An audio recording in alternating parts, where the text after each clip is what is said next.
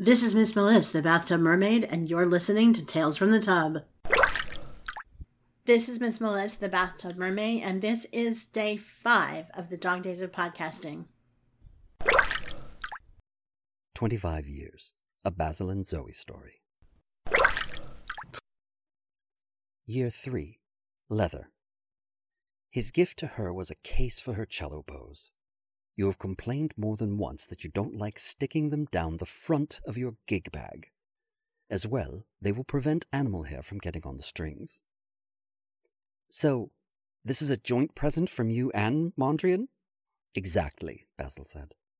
Labrador tested, synthetic life form approved. Her gift to him was a new band for the calmcron he wore on his left wrist.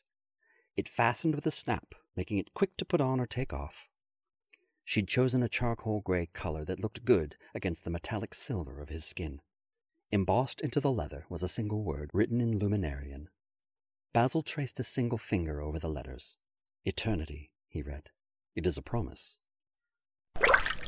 The Bathtub Mermaid Tales from the Tub is written and produced by Melissa A. Bartell under a Creative Commons Attribution Share-alike, Non-Commercial International 4.0 license. For complete show notes and my contact information, please visit www.bathtubmermaid.com.